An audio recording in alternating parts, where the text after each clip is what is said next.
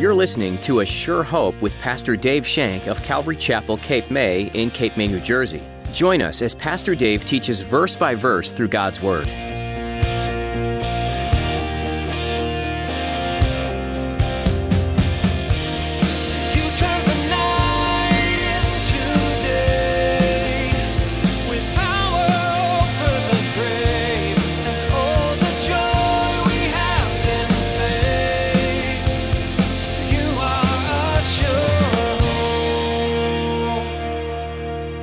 Leadership that is shown to be legitimate by the faithfulness to the Word of God and to godly conduct, not careless. It's not a careless thing. Paul advised Timothy along the same lines in 1 Timothy 4:16.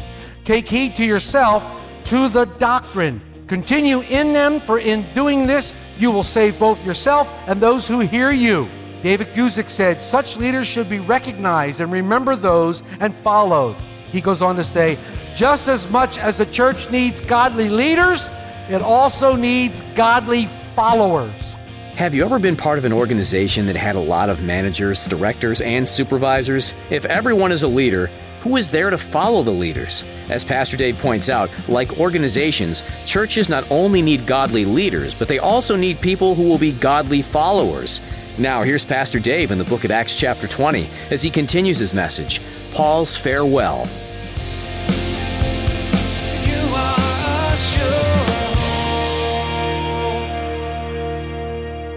They look for a place where they're comfortable, they're accepted, and they're loved. And they start spread their false things. Oh, they don't get up in front of everybody and start spreading it. They start drawing each people away, one person at a time, and they start spreading their little thing. Here, little new thing, little new there, maybe give you a CD, maybe do this, they start talking to you. And pretty soon, your head's kind of spinning. You really don't know where you're going, and they continue to talk to you. And then after they've talked to you for a while, they move on to the next one. And pretty soon, they've gathered themselves this little group that's surrounding them. And they think, well, he wouldn't lead us astray. It's him. He wouldn't lead us astray. Oh my gosh. And all of a sudden, they make their move. The church splits. The church falls in pieces.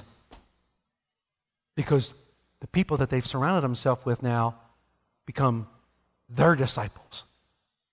He's not leading them to the Lord, he's leading them to themselves.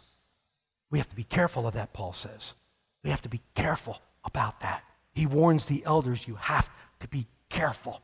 You have to stay awake watchmen, constantly on your toes, constantly gleaning and listening to what people say, watching them.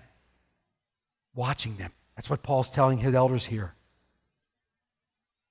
Then he says, now, these dangers that are within, now he gets personal. Because these dangers that are within aren't necessarily always within the church, but they could be within you. They could be within me. They might be within me, and we have to be extremely careful of these things. I think that's why he said in verse 28, take heed of yourselves. Watch yourself. The leader has to always be watching himself to make sure that he's connected to the Lord, to make sure that he's biblically correct, to make sure that he's doing the things that the Lord has called him to do. It's important for your sake. It's important for your sake and the leader's sake. He said, take heed of yourselves. Now, in the next several verses 31 to 35, Paul's going to name 5 things. He's going to name 5 things that are especially destructive to the life of any ministry, let alone leadership, but especially to those in leadership. And he warns the elders, though, he says, watch and remember. He's telling them to examine themselves, to look at yourselves always first. Beginning in verse 31, we read, therefore, watch and remember that for 3 years I did not cease to warn everyone night and day with tears. So the first destructive action I see is carelessness. Carelessness in the ministry. Failing to stay awake, failing to stay alert, forgetting what price others have paid for the ministry to be here. It's easy to forget the hard work that might have gone on before. Paul says, this work went on with tears. Tears brought this work. Heartbreak brought this work. One thing I've learned is ministry is full of tears and heartbreak. I've learned that. Paul says ministry is done with tears. In Hebrews 13, verse 7, the writer says, remember those who rule over you. who have spoken the word of God to you, whose faith follow, considering the outcome of their conduct. The writer here in Hebrews is telling us to recognize and follow godly leadership in the body of Christ. Leadership that is shown to be legitimate by the faithfulness to the word of God and to godly conduct, not careless. It's not a careless thing. Paul advised Timothy along the same lines in 1 Timothy 4:16. Take heed to yourself to the doctrine. Continue in them, for in doing this, you will save both yourself and those who hear you. David Guzik said, such leaders should be recognized and remember those and followed. He goes on to say, just as much as the church needs godly leaders, it also needs godly followers. I love that. Paul's warning the elders again, be vigilant. Stand guard, sentry. Stand on that watchtower and be vigilant. Don't get careless with your ministry. Don't get careless with your reading of the Word of God, because carelessness leads to the next one that he says, shallowness. We have carelessness, then we have shallowness in verse 32. So now, brethren, I commend you to God and to the word of his grace, which is able to build you up and give you an inheritance among all those who are sanctified. The idea of shallowness here means little depth. There's little depth. You're not rooted and grounded in the Word of God and His grace. You just scratch the surface. You don't go real deep. You don't allow the Word of God to penetrate your heart. And this is why we said last week that anyone in ministry or anyone who is following the Lord Jesus Christ needs to be in communion with the Lord on a daily basis. You need to be in the Word of God. You need to be sitting at His feet. You need to be praying. You need to be seeking the Holy Spirit and what the Holy Spirit wants you to do. It's so important for anyone. Any child of God, whether you're in ministry or not, any child of God. But remember, we're all in ministry. Every one of us is in ministry. Some of us have different jobs to do. A church cannot be built, a church cannot be established, or a church cannot be enlarged unless God is being built up within us. You want the church to grow? Spend some time with God. Get built up in His Word and watch what happens. Spend some time seeking the Holy Spirit on your knees and watch what happens. It's not only by the grace of God, but His Word as well. We're to focus on God's heart, which is revealed to us through His Word.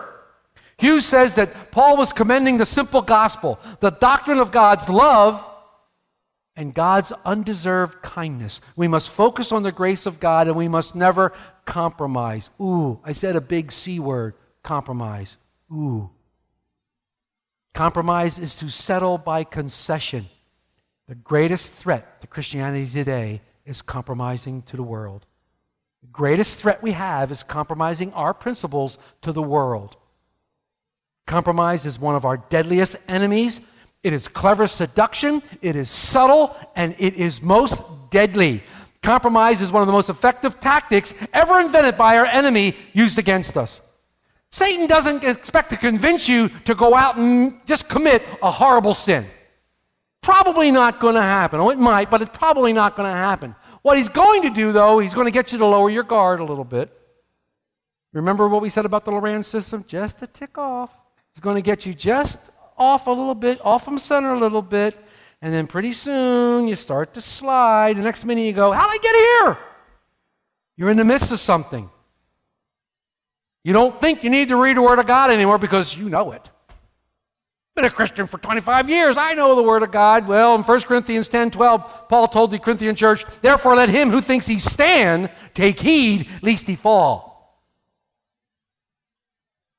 The Christian writer by the name of Graham Scrooge once said that compromise prompts us to be silent when we ought to speak up, fearing or offending. It prompts us to praise when it's not deserved to keep our friends. And it prompts us to be tolerant of sin and not to speak out because we might have enemies. That's what compromise is. Being shallow is like standing in quicksand. You don't stand up very long, but you sink pretty fast. Compromise. We need the grace of God through the Word of God in our lives daily. Paul says, beware of these destructive attitudes of carelessness. Beware of the destructive attitudes of shallowness and compromise. And then he says, beware of the attitude of covetousness. Look at verse 33. I have not coveted no one's silver or gold or apparel.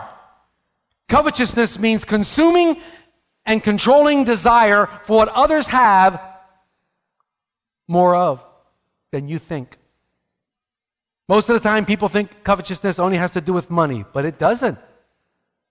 It could be a position. It could be recognition. It could be power. It could be glory. It could be praise when you covet these things. Coveting to me means you're not satisfied with what God has given you. When you covet what somebody else wants, you're not satisfied with what God has given you. In fact, Paul calls coveting idolatry in Ephesians 5:5 and Colossians 3:5. He says it's actually idolatry. And idolatry is placing anything in your life in a higher priority than God. We're getting ready to go into chapter 20 in the book of Exodus in our Wednesday studies. The first thing we read in chapter 20 and verse 1, when the Ten Commandments says, "Thou shalt have no other gods before me." Idolatry. Oh, I don't put gods before. Well, maybe your TV is your God. Maybe your Game Boy is your God. Maybe your job is your job. Maybe your relationship is your job, or lack of. Maybe all those things become your idolatry. Maybe they become your God. Paul's warning against idolatry, warning against us. When you covet, what you want becomes more important than God. Paul says, beware of these destructive habits. Heed yourselves. Watch out for yourselves, please. Things are going to happen. You can't do this. Paul says, beware. It goes back to examining ourselves on a daily basis. What am I trusting in? Examine yourself to see if you're in the faith. Examine yourself to see if you're trusting in the right things, if you're trusting wholeheartedly in the Lord. Paul zings another one in there in verse 34 as he addresses the elders. He said, now watch out for the destructive action of laziness. Yes, you yourselves know that these hands have provided for my necessities and for those who are with me. You know, Paul probably could have been called many things, but I don't think you could ever call Paul lazy. I don't think you could ever call Paul lazy from what we read about him. I mean, we know from Acts 18 and 19 that he spent all day making tents, and the rest of the evening he spent teaching the Word of God. That's what Paul do. You couldn't call him lazy. He worked tirelessly for 3 years. These elders were witness of that. I wonder if any of them tried to keep up with Paul. Yo, Paul, slow down. I wonder if anybody tried to keep up with him. I just wonder those kind of things. My mind's crazy. See, the watchman can't be lazy. The watchman can't slack on the job. When the watchman slacks on the job, bad things happen. And they usually happen to people. They usually happen. Some things always do. Ministry is not for the lazy. Some people wait around and I just want to be asked to do something. I just want to be asked to do something. Well, that's lazy. See something that needs to be done, do it.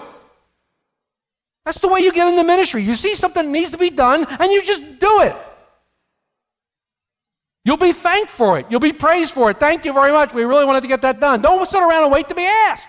Don't sit around and wait until be called upon. You see something needs to be done, do it. You're outside. When you're outside, most of you are outside. If you see trash laying on the ground, chances are you go and you pick it up. Nobody told you to. So you see something that needs to be done, do it. Don't get lazy. One cannot be lazy. The Bible talks a lot about laziness. Proverbs is filled with verses on laziness.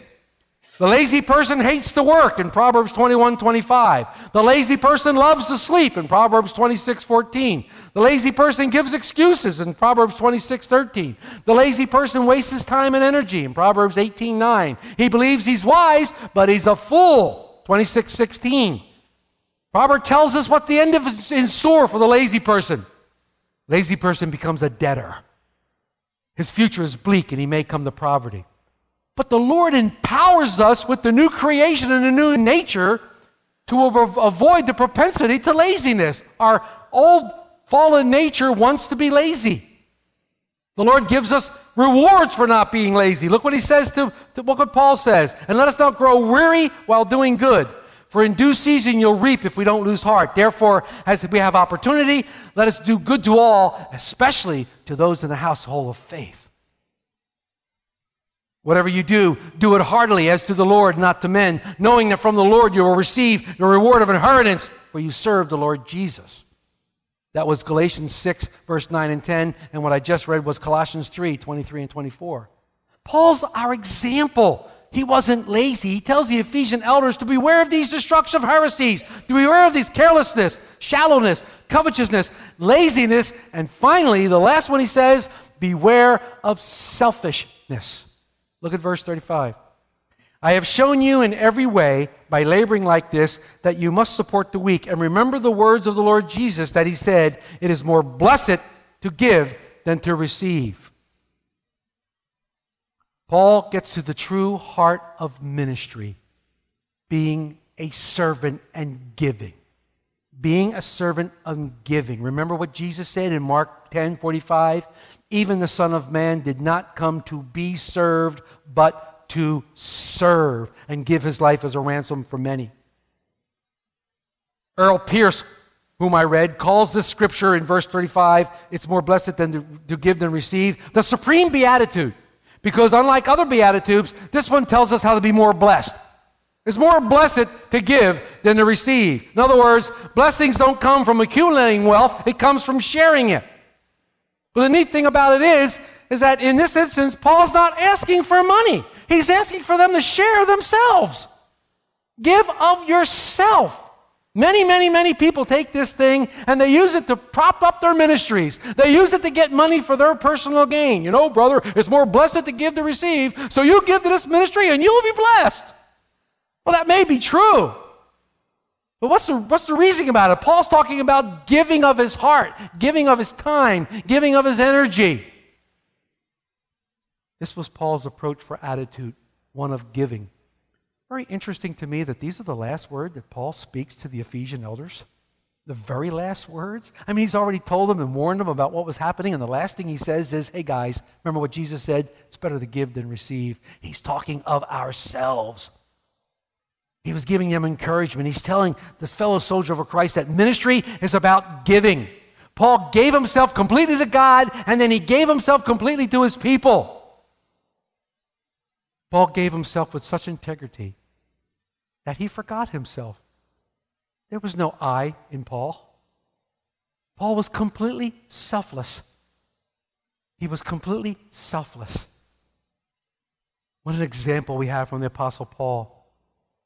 He never wanted gifts for himself. All he wanted to see was people grow in the grace of knowledge of the Lord Jesus Christ. He wanted to see people get saved. It was beautiful. John Corson said of this verse, please keep in mind the context of the verse. Paul was not asking for himself. He was giving of himself. He wasn't saying, give to this ministry and you'll be blessed. He was telling the Ephesian elders to give of themselves freely and the blessings flow. Give of yourselves freely. Paul ends his speech. It becomes a sad time. You look at the last verses. When he had said these things, he knelt down and prayed with them all. They wept freely and fell on Paul's neck and kissed him, sorrowing most of all for the words he spoke, that they would see his face no more, and they accompanied him to the ship.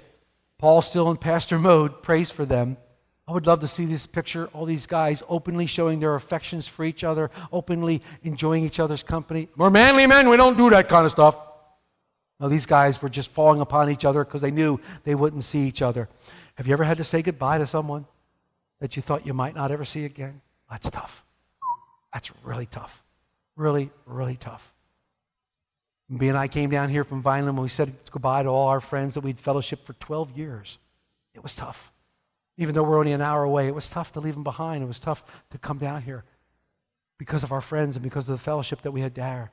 But we knew the Lord was calling us and we had to obey the Lord. And that's what Paul's doing here. He's saying, listen, guys, I love you, but the Lord's calling me and I got to go. We follow the Lord. We don't follow man. We follow the Lord. Paul is a consummate example as he gets on that boat and he sails away, his eyes focus on the Lord and what the Lord has him doing in his life, probably crying like a baby, knowing that he loved his brothers, the ones he loved, he's leaving behind. Are you ready to go where the Lord might call you? From this address that Luke recorded for us, we see a wonderful example in how to approach not only life, but ministry as well. I want to leave you with this. Paul taught for 3 years. He taught the Word of God. He taught to the people of Asia, and it spread through all over Asia and Europe. He taught the people of Ephesus. Ephesus was a growing and healthy church. It was booming. It was boomtown. Central Asia. People were getting saved left and right. The church was huge. He would write a beautiful epistle to the church, teaching them how to sit before the Lord and see all the things that they have, how to stand and how to walk in Christ. This beautiful, glorious epistle. And I have to ask you, what happened? What happened? What happened to the church of Ephesus? Well, we get a glimpse of it in Revelation 2, verses 1 to 3. Jesus is talking to John about writing this down to the church, and listen to what he says. To the angel of the church of Ephesus write this. These things say he who holds the 7 stars in his right hand, who walks in the midst of the 7 golden lampstands. I know your works, your labor, your patience, that you cannot bear those who are evil. And you have tested those who say they are apostles and are not, and have found them liars. And you have persevered with patience and have labored for my name's sake and have not become weary. What great praise from the Lord Jesus. It sounds like they're doing everything right. It sounds like they're doing everything that the Apostle Paul told them to do. Watching out for false teachers, pointing out false teachers, not being lazy, being careful for their ministries, persevering. They're not weary. But something was wrong. Something was wrong, and Jesus points it out in verses 4 and 5. Nevertheless, I have this against you, that you have left your first love. Remember, therefore, from where you have fallen, repent and do your first works, or else I will come quickly and remove your lampstand from its place. Unless you repent, the lampstand represents the presence of God. They left their first love. They didn't lose it. They left it. They left it behind somewhere. The Lord's saying, it's not too late. It's not too late. Do the first works. Well, what did I do when I first got saved? Believe. Have faith in the Lord Jesus. Return to Him. We've just made a full circle, folks. We've just made a complete circle. I don't know if you've been watching it or not, but we've just made a complete circle. We started out this morning with communion, sitting before the Lord, reading a psalm of repentance, trying to get our hearts right with God. And here we are ending when the Lord Jesus is saying, repent and do your first works. Come back to the Lord. Come back to me, He says. Get right with God.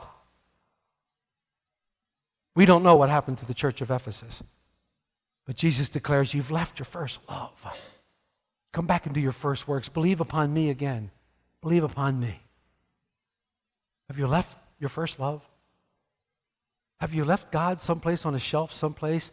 At one time, you had this glorious and wonderful relationship with Him. You were excited every time you opened up God's Word. You were excited about every time you witnessed. You couldn't keep your mouth shut about Christ. You constantly told people about Him. Something happened. Life probably got in the way. Things happen. Have you left your first love? It's not too late. Jesus is saying, repent and do your first works. We need to get back on our knees for Jesus Christ. We need to have that repentant heart that says, Lord, I want you and you alone, regardless of anything else in my life. And we need to repent and do our first works and come back to God. That's what's being said here. That's what we do as Christians. That's why we celebrate communion. So we have a time of repentance. So we have a time of getting our heart right. So we have a time of getting back with what God wants us to do. Are you there? Or have you left? Come home. Come home to Christ and His love. Repent and believe again. You are a sure hope. You've been listening to Pastor Dave on A Sure Hope. Pastor Dave is working his way through the book of Acts. Did you know that the first martyr for Jesus was a great man of faith? His name was Stephen, and he was bold and courageous to proclaim the name of Jesus to others. He wasn't afraid to tell the truth, even when it cost him his life. What courage in the midst of opposition. Do you think you could do the same in this day and age? It's hard to stand up for Jesus when everyone around you is telling you you're intolerant, unloving, and just looking to put people down if you tell them they're doing something wrong. But what makes things right or wrong is firmly rooted in Scripture. It's God's Word that should direct morality, and Stephen was unafraid to go there. If you like this message and would like to catch up on any message you may have missed, head over to ASureHopeRadio.com. There you'll find many messages from the book of Acts, as well as other series. If you find yourself in the Cape May, New Jersey area, stop in and see us. All the information you need is on our website, location, directions, and service times. And if you prefer to call, you can do that too. Our number is 609-884-5821. Once more, that's 609-884-5821. We'd be happy to answer any questions over the phone. Well, that's all we have time for today, but we've loved spending this time with you. We look forward to the next edition of A Sure Hope.